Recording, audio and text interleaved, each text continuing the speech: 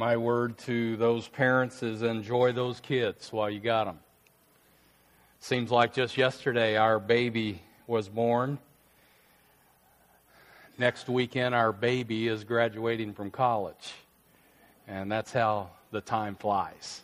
So enjoy those kids, love them, and point them to Jesus. I want to ask you this morning, what is the value of one? You know, if you're talking a penny or if you're talking a dollar bill, then that value isn't very much. But if you're talking the value of 1 point or 1 yard, that can be a whole different story. Many of you will recognize this shot. In fact, the sports world calls this the shot. In 2008, KU fans can tell of the value of 1 point because 1 point makes the difference between a national championship and being the second place winner. Mario Chalmers hit that 3-point shot at the buzzer to tie the score, and they went on to win the national championship in overtime. And we have seen, if you watch the NBA playoffs over these last few weeks, you've seen some games just like that where 1 point, 1 basket, 1 free throw makes a world of difference. I was thinking back to the 34th Super Bowl, which was played in the year 2000. You may remember that goal line stand. That's how that game ended. That particular play is ranked as the second greatest moment in Super Bowl history. It's called by the sports world as the tackle.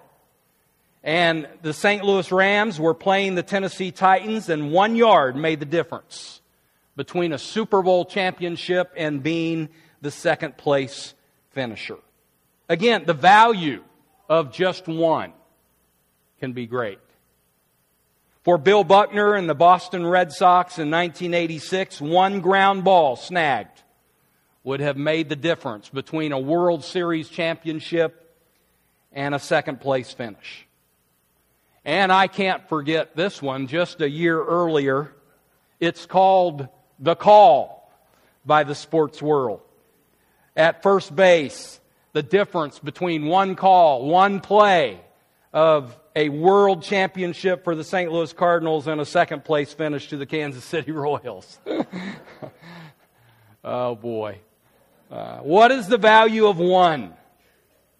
I was watching the news this last week, and I was watching and listening as they were telling this story about a shipment of gold discovered at the bottom of the ocean. And that shipment, they're trying now, at this time, to bring that shipment up to the surface. The SS Central America was carrying this gold. The ship was sunk in 1857 when it was caught in a hurricane. They are estimating the value of this gold that they hope to bring up to the ocean surface to be in the neighborhood of $1 billion. What is the value of 1 discovery? And I was interested in this particular story. I went to the internet and was reading more about it. And then I noticed another story that was very similar. It was another discovery of gold that happened just last week. I don't know if you read about that or heard about it. This first shipment that I spoke of was 160 miles off of the coast of Florida, 1.5 miles deep. But this most recent discovery of gold, 48 coins dating back to 1715, the discovery was valued at $250,000. And the amazing thing was, these coins were found off of the coast of Florida, 100 feet from the shoreline in 6 feet of water. And I was thinking, wouldn't that have been some kind of find for a snorkeler? What is the value of 1 discovery? How about this? What is the value of 1 soul? Can you put a price tag on a soul? Moms, let me ask you this question today as it's your day. Can you put a price tag on the value of your child's soul? I don't think so. One of my very good friends that I'm in close contact with on a weekly basis is going through a heart-wrenching time right now. One of his sons has strayed from the Lord, and it is absolutely tearing him up, and his wife too. And he would be the first to tell you there is no price tag that you can put on his son's soul. The text that we're looking at today highlights the value of just one. One sheep, one coin, and one lost boy. We're in Luke chapter 15, and I have to tell you, this chapter, particularly at the end of the chapter, has one of the most tender, touching stories in all of the Bible. It's in fact one of my favorite stories in all of the Bible. Jesus, in this chapter, is teaching through parables. And I remember the definition of a parable given to me in college. It's a heavenly story, or it's an earthly story with a heavenly meaning. That's what a parable is. And Jesus was teaching His listeners through parables. His audience was a mixed group consisting of tax collectors and sinners on one side, and on the other side were the religious leaders of the law. They were teachers of the law, the Pharisees. They were grumbling among themselves, saying, "This man, Jesus, this holy man, receives sinners and eats with them." They couldn't figure out why a man of God would be wanting to spend time with sinners. Jesus commenced to tell them 3 parables, each of these parables highlighting the fact that the value of one lost sinner is priceless. The first parable is that of a lost sheep. A shepherd has 100 sheep. One of those sheep goes AWOL. He gets lost. So what's the shepherd do? He has 99 sheep still under his care. Does he just shrug his shoulders at the thought of the one lost sheep, knowing that he has 99 sheep still under his care and he's responsible for those 99? Is that his response? No, not at all. He leaves those 99 sheep in the open pasture and he goes searching for the one lost sheep, and he searches until he finds that sheep. And once he finds it, he picks that sheep up and puts it on his shoulders, and he carries it back to the flock, and then he calls his friends on his cell phone, I'm sure, and he invites them to a party and says, "Come rejoice with me, for the sheep that was lost I have found." The value of one lost sheep was very high. But I want you to know, Jesus wasn't really talking about sheep. And then there is the parable of the lost coin. A woman has 10 silver coins. She loses one. I don't know if she dropped it or if she misplaced it. I do know things can get lost in a hurry. I was thinking back to just a few weeks ago. I was standing at my workbench in my garage and I dropped a 5/16 inch socket right there at my feet. I should have been able to just bend down and pick it up, but I could not find that socket anywhere. I got on my hands and knees and I'm looking in every which direction and I couldn't find it. I still haven't found it. So things can get lost in a hurry. We all know that to be true. We've been in that position before. This woman has lost a coin. She lights a lamp. She sweeps the floor. She searches carefully. That word means she looked diligently for that coin. And indeed, she found the coin. And when she found it, she too got on her cell phone and she called her friends and neighbors and said, "Rejoice with me, for I have found the coin which I have lost." But I want you to know, Jesus really wasn't talking about lost coins there. The value of one lost coin? Very high.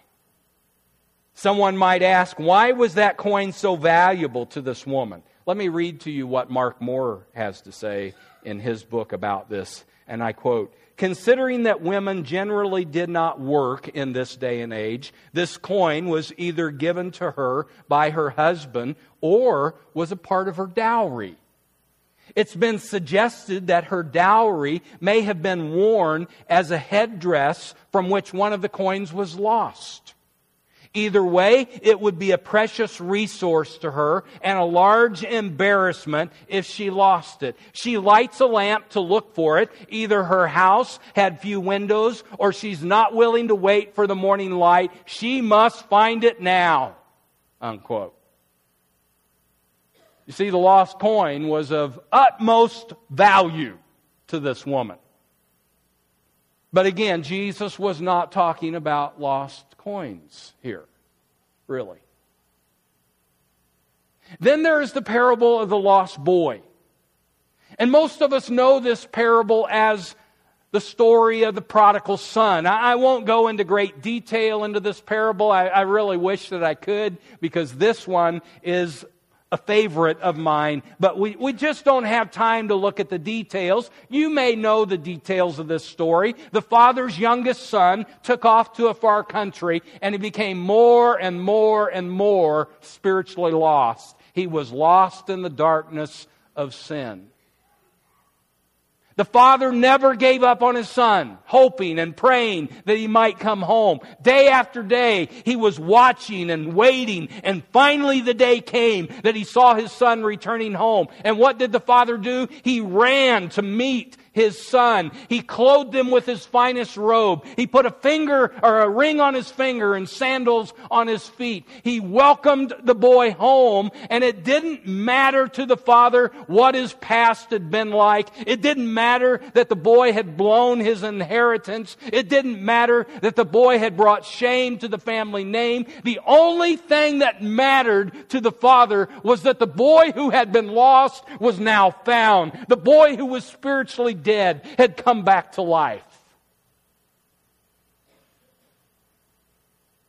I want to ask you again this question: what is the value of one soul? And moms particularly, what is the value of that soul if it's your son's soul or your daughter's soul? There is no price tag that can be put on your child's soul or on my child's soul. So what I want to do from this point on in this message is to simply answer this question: what if your child goes astray? As in these parables that we've just looked at. I pray, I want you to hear me say this, I pray that this never happens for your child or my child. But the reality is that sometimes it does happen. And probably in a room of people this number, there are folks sitting in this room, probably a good number of you, whose child has gone astray.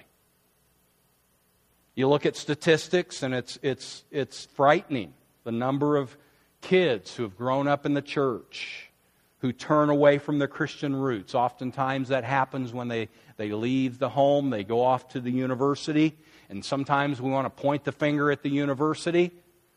And certainly it provides a climate that is oftentimes anti-Christian, and we try to tell our kids, get connected with a Christian Bible group there on campus, such as what Mike Armstrong is in. Mike's sitting in our audience today. You've got to get connected with a campus ministry as you go off to the university.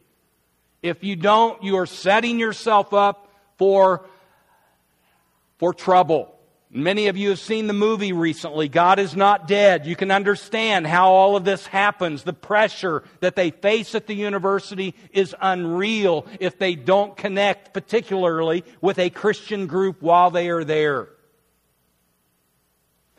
But it's not necessarily the university's fault. Sometimes that kid's roots aren't very deep while they're right here. The university scene simply provides for them the freedom and the opportunity to go AWOL spiritually. What do you do if that's your child who goes spiritually AWOL, as the sheep did in this parable that Jesus just spoke to his listeners? What if your child joins the ranks of my friend's child who has stopped believing in Jesus altogether? What do you do? First, you pray. And that almost sounds so simple and so simplistic. But that's where you've got to start. You pray like you've never prayed before. You pray fervently. You pray with fasting. You pray in faith. You pray in the name of Jesus. You pray unceasingly. You pray with tears. You recruit other people to pray with you. You pray boldly, and you ask God, moms and dads, you ask God that He get a hold of your child's heart and turn him or her back to the truth. And someone might say, well, Kevin, why should I get all upset? I mean, my child is doing fine. He or she's graduating from high school with good grades. They've got a full ride scholarship to college. They've got success written all across their forehead. Why should I get all upset? Someone else might say, my kid's graduated from college with good marks. He's landed a good job, and he's making a lot of money, and he's living in a fine house, and he's driving a nice car. He's got everything that he could ever want. He's quite successful. Well, I'm glad for your kid if they've experienced that kind of success from a worldly standpoint. But listen to me. If your child doesn't have Jesus in the driver's seat of their life, then he or she doesn't have what they need for eternity. And all that stuff it's going to get him or her nowhere in light of eternity. If your child is not investing their life into eternity, then you as a parent cannot be at ease and rest on your backside. You must be concerned for the spiritual well-being of your child. And every day you need to be going to the throne room of God and pleading with Him for the soul of your child and for the soul of your grandchildren. I just read through Ecclesiastes this last week, and I was reminded through Solomon's writing that a person can have everything under the sun, but if he doesn't have God in his life, then what he has doesn't really matter. Everything else is vanity of vanities. And so I want to challenge the moms here today, and the dads too, to be prayer warriors in behalf of your kids. Now, some of you whose kids are little, those that are up here, and you've got kids in middle school and high school still, maybe they've not gone that direction astray, and praise God if they haven't. And so your prayers need to be in a preventative way. But we're looking at the parables here from Luke 15. The reality of life that sometimes sheep get lost, coins get lost, and boys and girls get lost too. And when boys and girls get lost, moms and dads must take that seriously, and they must pray like they have never prayed before. Pray that their child will come back and be one with their Creator, knowing that that is the only way that they can be saved. Number 2, if your child strays from the truth, then you must pursue them. The shepherd pursued the lost sheep in this parable that Jesus told.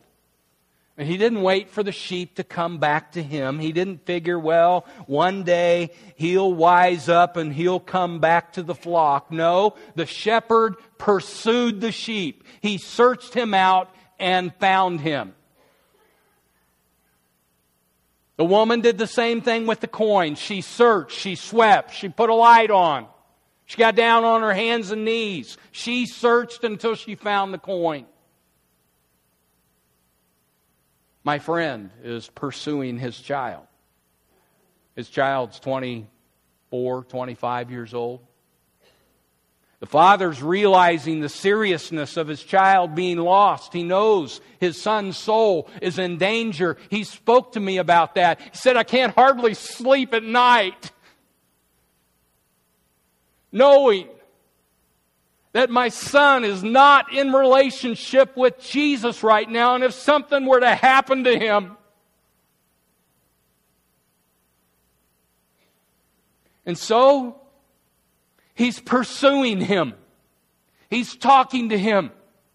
He's trying to reason with him. Now, I'm not saying he's badgering his son. He's not pestering him. He knows better than that. He's not beating him over the head with a 10-pound Bible to the point that the son wants to run in the other direction when he sees his dad coming. But the dad is not ignoring the situation. He is not silent about his son's decision to turn away from his faith.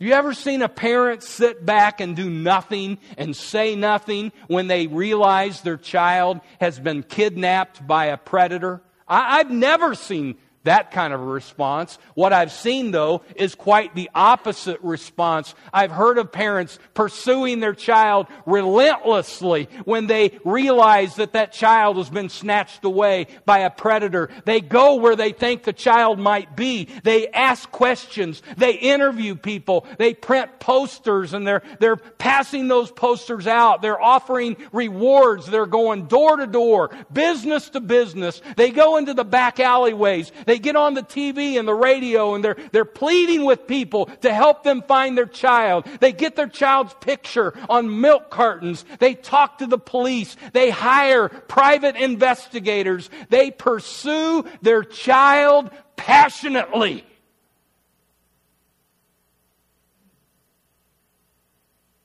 Shouldn't we have that same response?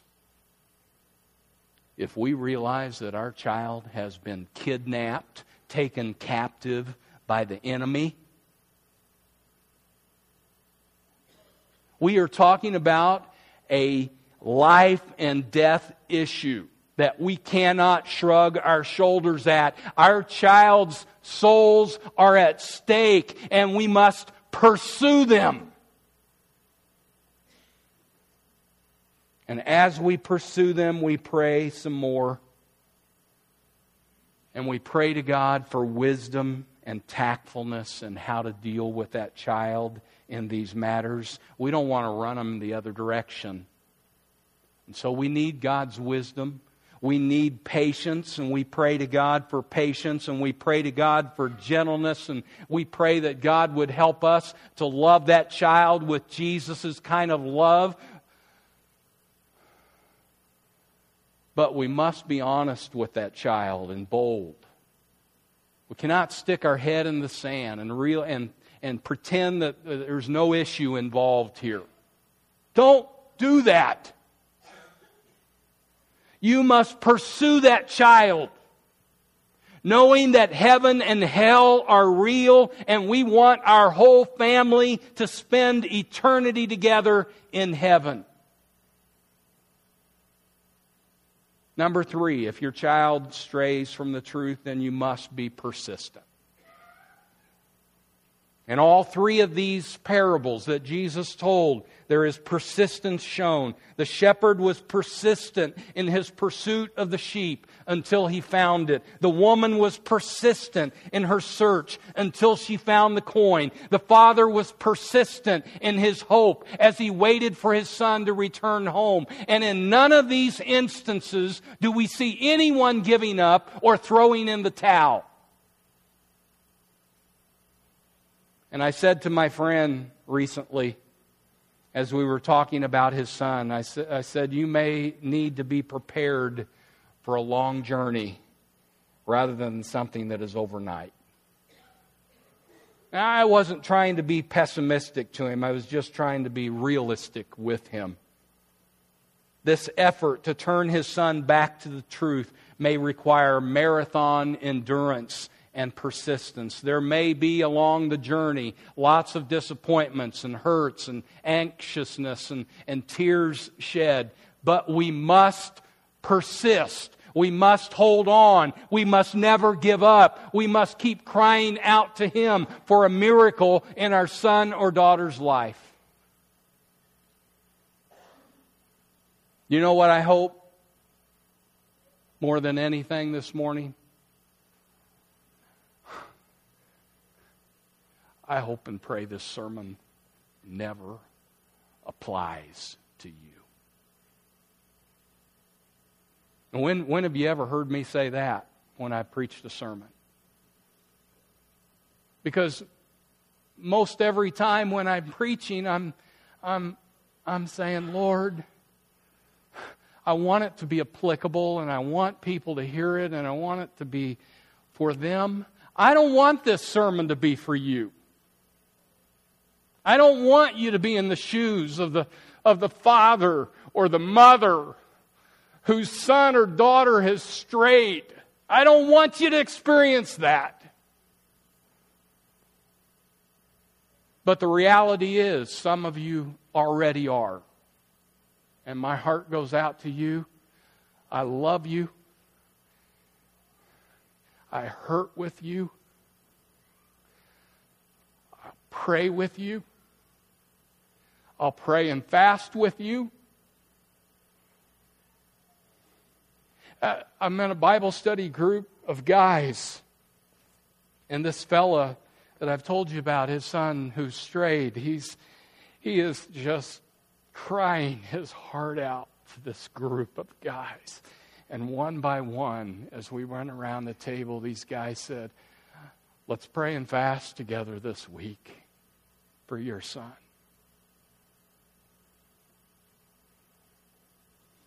I don't want this sermon to apply to you. I hope your children, all of them, will always walk in the truth and never stray from Jesus. That's my prayer for you. But if it is true of your children,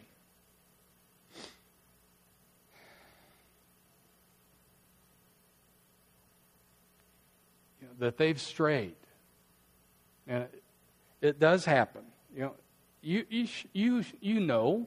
You know in the depth of your heart if that's true.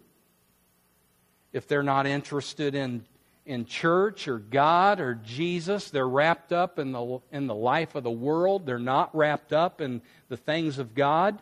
If that's your kid's story, then this sermon is for you, and it's meant for you to have some guidance and strategy on how to reclaim your child for Jesus. You pray and you ask God for a miracle, and you keep on praying, and you pursue your child under the guidance of the Holy Spirit, and you do not stick your head in the sand and ignore this problem. Your son's soul is at stake. Your daughter's soul is at stake, and you persist and you never, ever give up. And hopefully for you, the story will end as the story ended in these parables. That there was a time of rejoicing, that the sheep had been found, the coin had been found, the lost boy had come home, and there was a phone call made to friends and family that says, come and rejoice with me. For my son, my daughter who was lost has come home. and you throw a party. I had a father in my office this last week telling me about his son who was faithfully serving God in his life. He had no idea of the sermon topic for this Sunday morning. But he sat there in my office and he shared about how his son was serving Christ and loving Christ with his whole heart. And you know what I could sense in that father? I sensed a joy that was welling up from his heart, and it was overflowing. And I thought, yeah, that's what I hope and pray for every parent to experience. For there is nothing that brings greater joy to a Christian parent, a Christian mom, a Christian father, than to know that their son or their daughter is walking in the truth. May that be your experience and your joy. Let's pray together.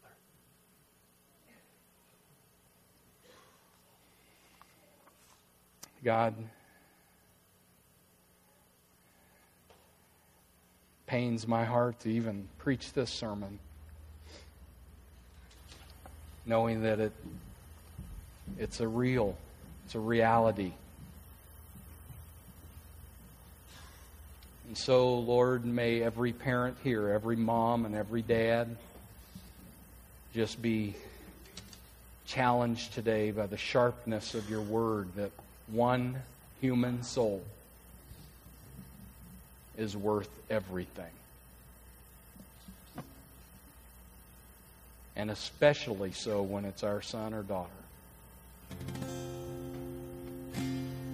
So give every parent here your grace, your wisdom, and your blessing in seeing, if not now, then later, that their children would be walking in the truth. And maybe we'll get some phone calls that we'll just throw a party when the child comes home. In Jesus' name.